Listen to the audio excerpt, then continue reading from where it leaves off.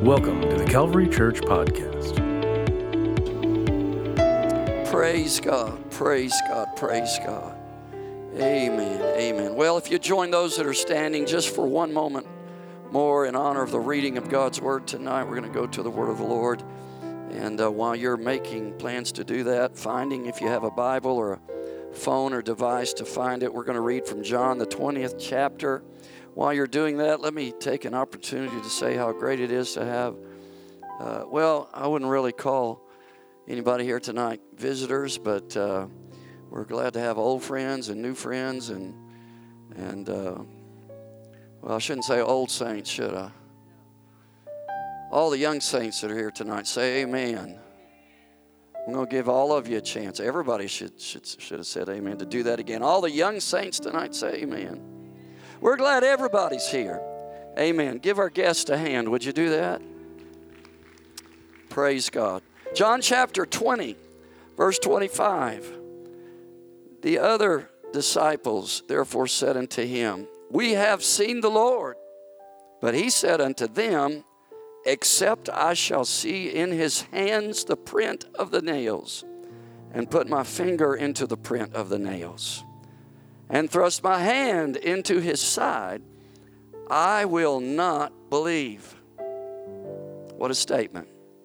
And after 8 days, again, his disciples were within, and this man that they're talking about, Thomas, was with them. Then came Jesus, the doors being shut, and stood in the midst, and said, Peace be unto you. Then saith he to Thomas, Reach hither thy finger, and behold my hands. Reach hither thy hand, and thrust it into my side, and be not faithless, but believing. Thomas answered and said unto him, My Lord and my God. Jesus saith unto him, Thomas, because thou hast seen me, thou hast believed. Blessed are they that have not seen, and yet have believed. I want to talk to you tonight from this thought, faith without the touch. Faith without the touch. God bless you. You may be seated. The Lord will bless His word. Thomas apparently decided that he needed to see Jesus with his own eyes, and that wouldn't be enough. But he decided he needed to touch the Lord's wounds, prints in his hands, his side where the spear went in. He needed to do that before he would believe that Jesus truly had been resurrected. And really, we could just use our modern English to say it like this. He needed rock solid, no doubt about it, proof that Jesus had risen from the dead. He had been a loyal follower of the Lord with the rest of the 12 or the 11 for some 3.5 years. And that really, though that wasn't enough, whatever Jesus had said to them, even though he told them on several occasions, I'm going to die, but I will rise again, he apparently would not believe it just because the other apostles told him that they had seen Jesus and that he was indeed alive again.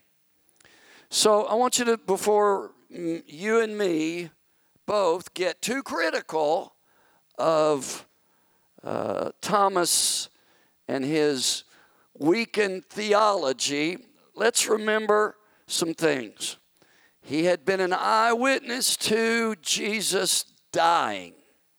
He saw the whole horrible thing right before his eyes. And I'm sure that most of you have had this experience. I have. There really is nothing as convincing as being present when someone passes from this life. You can imagine Thomas and those that were at the cross that day. We're not really sure who was there. We know John was there, but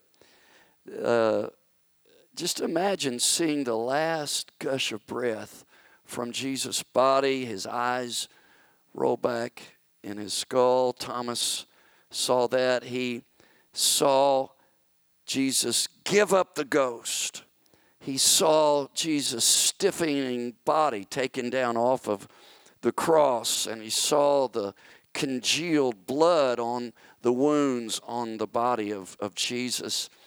And Thomas saw with his own eyes this whole picture of Jesus' death. And there was no doubt in his mind that he was dead. His experience had taught him, his eyes had shown him, confirmed to him that Jesus was dead, D-E-A-D, dead.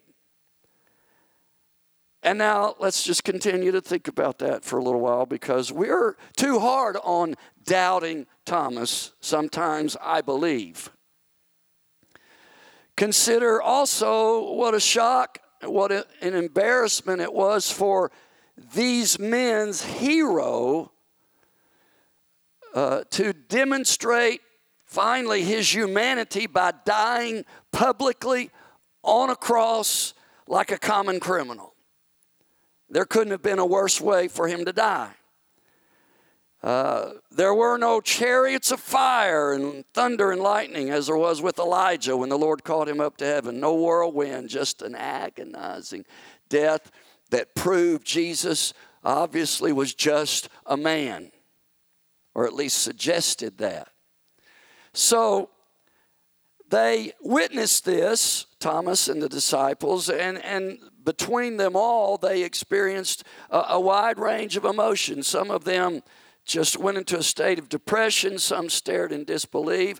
The Bible says some walked down the road to Emmaus. They got out of town. Some locked themselves up, the Bible says, in fear for their lives, thinking maybe they were to be next, maybe to be killed, as being part of such a ridiculous idea in the first place. And then, as if the Lord's death wasn't confusing to them enough, someone now says, oh, he's alive again. But Thomas makes up his mind. He refuses to be confused again. He's already quit his job. He left his family, committed his life to a man and his cause, and that man ended up dying like a thief on a cross. So here's what happened. Seeing the Lord crucified made Thomas question his faith. So apparently what Thomas decides to do is he makes up his mind to trust only what he can see, what he can perceive by his senses. And that's generally what we do when our faith seems to fail. We go backwards in the progression toward the Lord and our relationship with Him. When our faith gets weak, we begin to cleave to the known, the tangible. And sometimes we just throw away our faith like it's an old coat ready for the trash can. Thomas can't believe by faith anymore without the touch.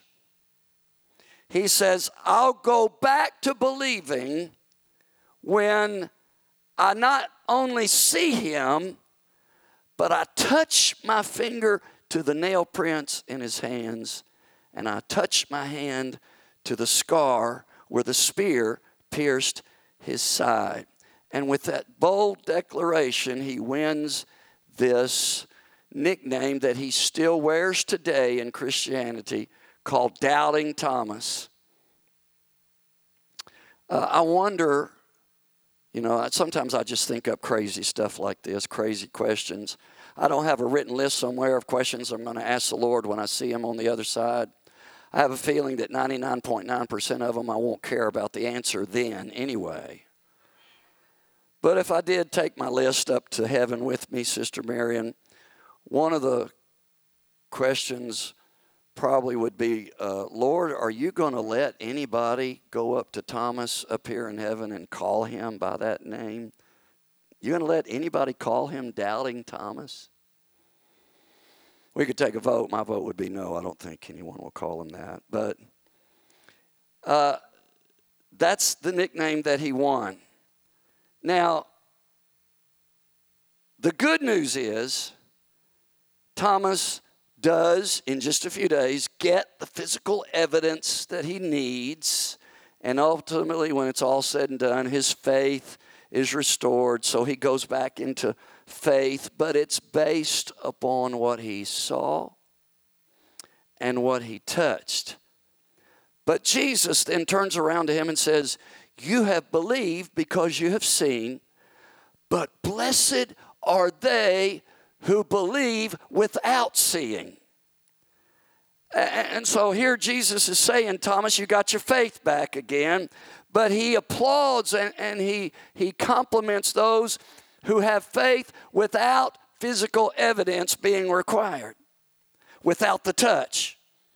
You might as well say, as long as Thomas believes, what difference does it make? He got to the right destination in the end. Well, I'm glad you asked. Suppose Thomas, like millions of other people, was never given the privilege or the opportunity to touch the wounds or see Jesus in person. Would that factor have altered what happened to Jesus and his resurrection?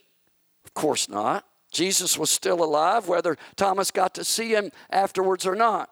Put up Romans 3:3. Paul really says this in this verse. He says, for what if some did not believe? Will their unbelief make the faithfulness of God without effect? Certainly not. Indeed, let God be true, but every man a liar. You know what that means? I love that phrase because the older I get in the Lord, the more I realize its meaning. That means if the whole world have to be liars in order for God's word to be true, then that's what's going to happen, honey. You can't out-truth God. If what I say or what you say is different from what God says, then guess who's right and who's wrong? God's right every time, even if he's the only one. So I want you to consider tonight, we who live about 2,000 years after this happened, we serve a God that we cannot see. We decide to give our life, our eternity in serving him through this life on earth, and then whatever eternity befalls us, based on nothing more than faith. Believing in something we can't see and we can't touch. And because of that, according to Jesus, and the life lived by hundreds of thousands of people in the last 2,000 years, we are in a better position to be blessed of God and to receive things from God than any of those people who ever got to see and touch Jesus in person did. Blessed is he who hath not seen and yet believed. So Thomas ultimately believes, and he becomes, by all accounts of history, and we don't have anything in the Bible to refute this, he becomes a great witness for the Lord, and he too was martyred for Christ, as all of the disciples were, for their faith, and he was faithfully committed. But I've just got to believe that his relationship with the Lord, it was a little bit different, because the trust that he had in God wasn't the kind that God wanted him to have, because he depended on his senses to establish what he was going to believe. Think about it. If Thomas hadn't had that opportunity to spend those last few moments with Jesus after his resurrection, before Jesus ascended back into heaven, if he hadn't got that chance, then he probably would have been lost. He probably wouldn't have been saved, because he wouldn't have believed. And he would have been robbed of the gift of eternal life, because he believed only with his senses. But you and I understand today that our senses can fool us. Criminal justice experts tell us that the most unreliable evidence in a court case is an eyewitness. I said the most unreliable. But I know it sounds so condemning to tell an alleged criminal, we've got an eyewitness who saw you at the scene of the crime. That sounds so condemning because we have so much confidence in our senses, in what we see and what we can feel, what we hear and what we touch. But our eyes play tricks and deceive us because it is documented in case after criminal case. It is proven that people not just sometimes but seldom really know exactly what they saw. That's how a magician makes his living. Did he really saw that woman in half? Is she really floating in midair? Well, we know that that's not the case. It's sleight of hand. It's an optical illusion. But we believe what we think we see, even if it's not real. So much of what we believe is based on what we receive through our senses. That's why we've got to conquer our flesh, folks. I know you didn't say amen because it's real hard and you may think you're not doing it. I'm doing as bad a job as anybody in here. It's a daily fight. But don't think that because you think you're not doing a good job in the battle over your flesh that you're not winning. You're here tonight. Not that anyone who's not here is losing the battle against their flesh. I don't mean that. But you understand what I'm saying. When we do that, the more we yield to our flesh nature, the more the Bible calls that walk in the flesh instead of in the spirit, the more we let what we receive through our senses guide us and influence us. But let's go back to the scripture and find, let's look in Hebrews 11 and see that the Bible gives us story after story, account after account of person after person who were blessed because they did it by faith, without sight and without the touch. It talks about Abel and Enoch and Noah in Hebrews 11. It talks about the achievements of Abraham and Sarah and Jacob and Joseph and Moses, and the list goes on, talking about the great men and women of the Bible and what they accomplished by their faith, not their senses, but their faith. Let's read the first verse of Hebrews 11. In fact, let's read the first two verses. Now, faith is the substance of things hoped for, the evidence of things not seen, and by it the elders, that's the Old Testament saints, obtain a good report or testimony. You see, those folks were blessed because they had a faith so strong they clung to it even in times of opposition to their senses. Let's think about David. If he had just depended on his senses, he never would have defeated Goliath, because Goliath, when you look at him, was 10, 11 foot tall, so much taller than this 16-year-old little shepherd boy, so much bigger, so much stronger. But David's faith in God, that God would give him the power to overcome that Philistine enemy, was so strong that David was able to do it.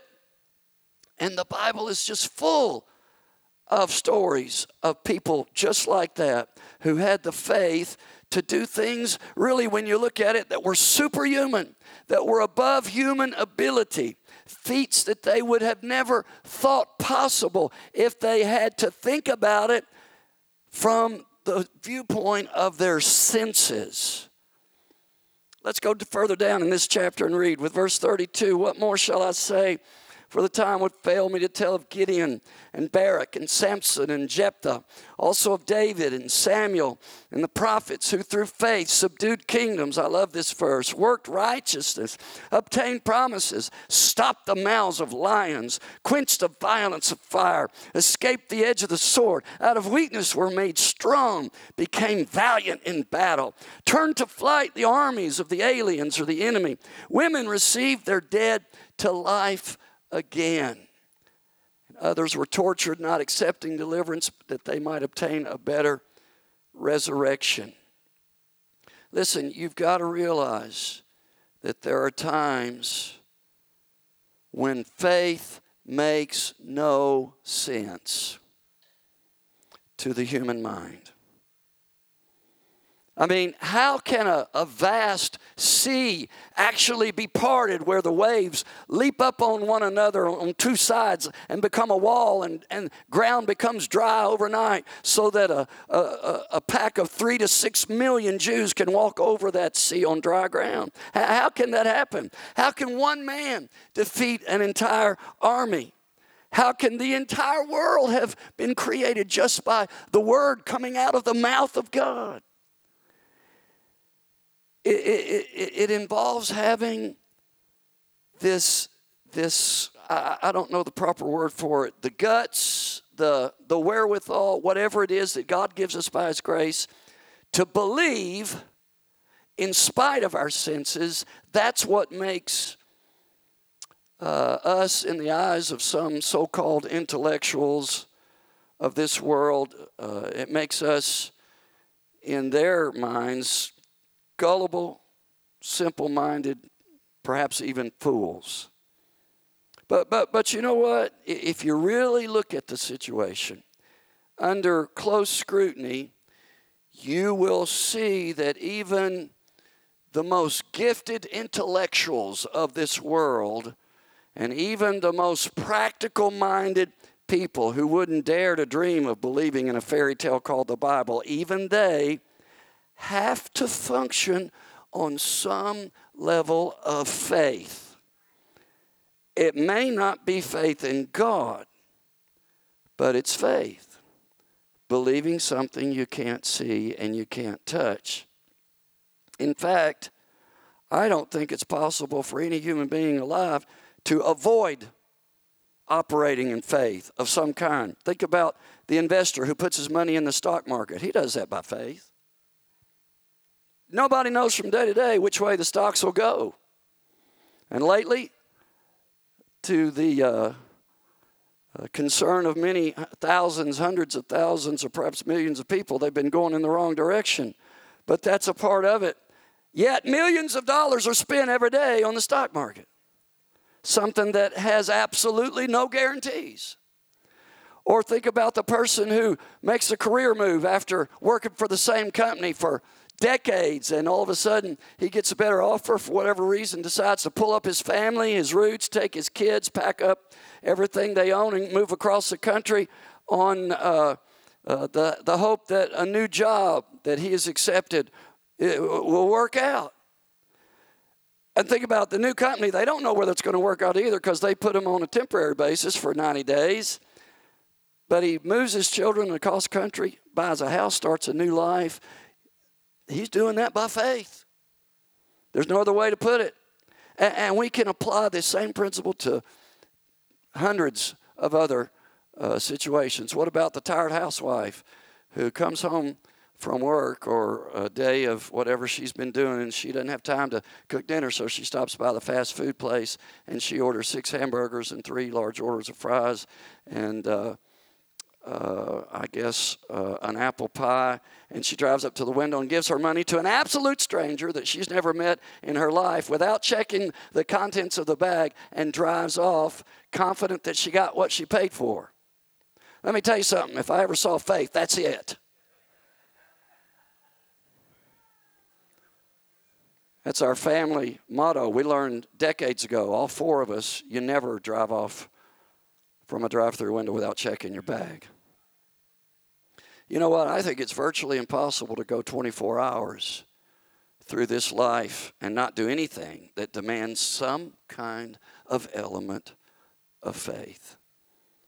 It's an unavoidable byproduct of a certain quality of our life called uncertainty. We deal with some degree of uncertainty, all of us do every day. The unknown. And every human being does it, whether they serve God or not. People who don't serve God and don't put their faith in God, put their faith in other things regarding those things in their life that are uncertain. You know what? I am so glad that God gave me the grace to realize that I better put my faith in Him more than anything else. You know, somebody may be thinking, well, Pastor, there's some concrete truths in the world, in this life, scientific facts that have been proven in the laboratory test. Scientific facts, you say, like the scientific fact that the earth is flat. There was a time in the history of this country when it was a fact the earth was flat. Some of the great explorers 1,000 years ago were told if you sail too far out in that ocean, you'll fall off the edge of the world. Scientific facts like the fact that the sun revolves around the earth, that was thought to be a scientific fact hundreds of years ago, and so forth and so on. What is a scientific fact, quote unquote, today might be folly tomorrow. And how many of us really understand all of that science anyway? You know, every day, every once in a while, the Bible says confession is good for the soul. Every once in a while, I'll entertain myself by watching interesting videos on YouTube. There was my, I can't use the word it used, although I use it out of the pulpit. Very crazy people in cars and vehicles stage that I went through, watching how people can operate a motorized vehicle in so many terrible ways and wind up in terrible circumstances because of it. Then I went through 1 month my watching police chase phase, police chases. Well, recently, a few nights ago, it was plane crashes. And I was reminded, really, how fragile a thing an airplane really is. Now, it's great that scientists, experts, many years ago, beginning with the Wright brothers, well, I was told they really weren't the first to fly an airplane, but somebody came up with the idea of thermodynamics, the scientific law, supposedly, that we can defy gravity enough to get an airplane up in the air and fly it for a while. And that was expounded upon and expanded, and technology increased until today. We have thousands of people every day around the world, including this country, board supersonic jets and have faith that they're going to arrive healthy and well and whole in their destination, hundreds and sometimes thousands of miles away, even though they climb to heights of thousands of feet in the air. Now, I say that's by faith. Somebody could try to explain it to me. Now, you might understand it. They might try to explain to me the physics of how an airplane works and how it defies gravity, but I wouldn't be able to grasp it. So when it's all said and done, you've got 30,000 or 200 or 300 people, 30,000 feet in the air, and they're all riding in that contraption totally by faith.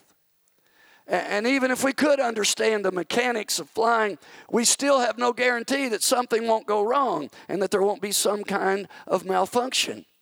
I'm telling you, it's all about faith. And so ultimately, at some time or another, every day, every one of us is required to operate in life based on faith. whether that's faith in God or faith in what we read or faith in what somebody's promised us, you can't function without faith. How would you let your children leave the house in the morning without the faith that they would come home safe? You got to have that faith. How would you get into a car and drive it if you didn't have faith that the other guys on the road are going to obey the rules of the road with no proof of what's going to happen? We do that every day by faith. I'm going to tell you tonight, no Christian should ever be embarrassed by their faith. Because everybody, Christian or no, operates in some area of faith. It's just that we choose to have faith in God. I am unapologetically a Christian. I believe in Jesus Christ. There are people who disagree with my convictions, but that's all right with me. I know in whom I have believed, and I am persuaded, like the Apostle Paul, that he is able to keep everything I've committed unto him, my soul, my life, my family, my eternity, until the day that he comes to get me and take me out of this world where I won't have to live by faith anymore. Praise God. Well, Pastor, what good really is faith? I've got bad things happening to me, and I believe in God. I trust in God. I try to. Well, Jesus said it rains on the just and the unjust. Some things are just life. That's right, Brother Jeff. Sometimes it gets terribly wet. Jesus said one time in Mark 11, I love this simple statement, verse 22, Jesus answering said unto them, have faith in God. That's all he said, have faith in God. You know what I think he's saying here? Jesus is saying, you just have confidence in the sovereign ability of your God to rule over his creation every day, including your life. Have faith in God. That's a commandment, really, when you think about it. It should relieve us of the urge to put our faith in people or places or things or anything else but God, anything that's unreliable. And it should encourage us to put it into our God, who is always faithful, always dependent, always sure. And you know what else have faith in God does for us? It relieves us of having to have an answer for every question. It relieves us from having to have an antidote, an answer for every problem, a cure for every crisis. Because when we can't see tomorrow, doesn't matter what everybody else says to us, you do this, you do that, I'm going to trust the one who can take my tomorrow. He knows how to make the right turns in my life. He knows how to get me where I need to go. And when I can't trust myself, I can depend on him and his excellent wisdom and his all-seeing eye and his love for me above everything else to know what's best for me. You see, and I've got to bring this to a close, Thomas' problem really wasn't that he didn't have faith, but it was misdirected faith. He had faith in what he could see and what he could touch, in the physical, in the tangible things that he could observe with his own human senses or attributes. But Jesus got the rest of his disciples, hopefully, and he has millions of people ever since to understand. He's got us here tonight to understand that there is a deeper level of faith. It's faith in God. And it's believing that God has the ability to transcend, to go above our limited resources.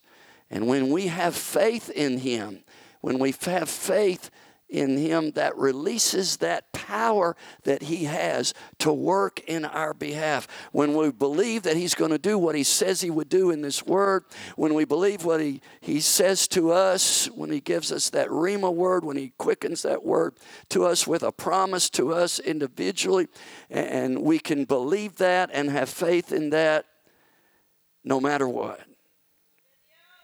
Blessed are those who have not seen, and yet they believe. Hallelujah. Hallelujah. Amen. Musicians, why don't you come? The Bible says God has dealt to everyone a measure of faith. You can't say, I don't have it. You got enough to get started with. That's all that's required, is enough to start. Everybody's got enough faith. God gave it to you to start out with Him. And then here's what you're supposed to do. So you won't be looking for the touch. So you won't be looking with your eye. You have to exercise your faith. That's how you get stronger. You have to go through some things. You have to endure some tough times. That's the will of God. That's the plan of God. It's the only way we, because of the way we're made up, can grow stronger, mature, more spiritual, and for God to be able to bless us more. It's like anything else. I think of the example of the human body. You know, resistance training, exercise makes your muscles grow. And that's true of your spiritual muscles. That's how David destroyed Goliath. He learned a formula for dealing with the tough things of life, starting out with smaller things and graduating to bigger things. He told King Saul, look, I can't do it your way. God gave me victory over the bear who came after my daddy's sheep. And then He gave me victory over the lion who came after those sheep. And I know I haven't faced an enemy that tough, but because I've been through some battles before and God gave me victory, I can take that old booger named Goliath down. It won't be me, it'll be God in me. Because he had exercised that faith before. Now when you flunk the test, God doesn't kick you out of class. The only way you get kicked out of class is to take yourself out of class. God doesn't kick anybody out of church. We quit coming to church ourselves. But if we'll stick with it, doesn't matter how many times we fall flat on our face, doesn't matter how many times we mess up, God always gives us the lesson again. And when we finally pass it, we graduate to the next one, and so forth and so on. And David told Saul that day, by the way, I can't wear your armor because I haven't tried it that way. I haven't tested that armor. He put it on and realized that. He had to put it on before he realized that, but then he quickly handed it back to King Saul and said, no, I'm going to just take my sling and my 5 stones from the brook I already picked up on the way here, and I'm going to win this victory, or God's going to win this victory through me. Praise God. Let's stand together. I don't know what you're going through. You may have a lion or a bear that you're facing tonight. And the devil may have prepared that and sent that to you. Let me tell you something. The devil would not have been allowed to do that without the Lord letting him. And the Lord let him so that you can work on your faith. So that you can exercise your faith and go to the next level in God. And let me tell you something. Every time you go to the next level, the blessings at that next level are greater than the blessings at the level you just left. I don't know about you, but I want all I can get in God. I want all I can get from God. Maybe you've passed the bear and the lion stage, and now you're facing a giant, a Goliath tonight. God's going to give you victory if you do it His way. If you have faith in Him, not in what you can see and what you can touch. Every head bowed and every eye closed right now. I'm going to pray a prayer, and then I'm going to open this altar, and we're going to see what God wants to do for us tonight. God, we know that you're here to do a work. Your word has gone forth. Now I pray that the response in our heart to your word would be exactly what you want it to be. That's why you brought us to this house tonight, to respond to you.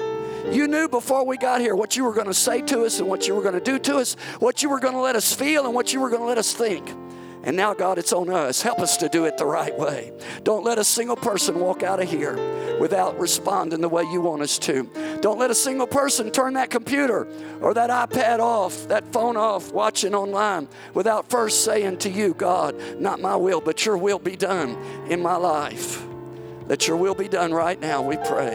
Help us to understand it's not by might and it's not by power, but it's by our faith in your Spirit working in our life that will bring us the victory every time. We praise you for it. Thank you for listening to the Calvary Church Podcast. Calvary Church is located at 406 North 44th Street in Mount Vernon, Illinois. Service times are Sunday school at 1 p.m. every Sunday, except the last Sunday of each month, and worship service at 2 p.m. Also, we have an all-church service at 6:30 p.m. on Wednesday. Calvary Church is affiliated with the United Pentecostal Church International. Thank you and have a blessed day.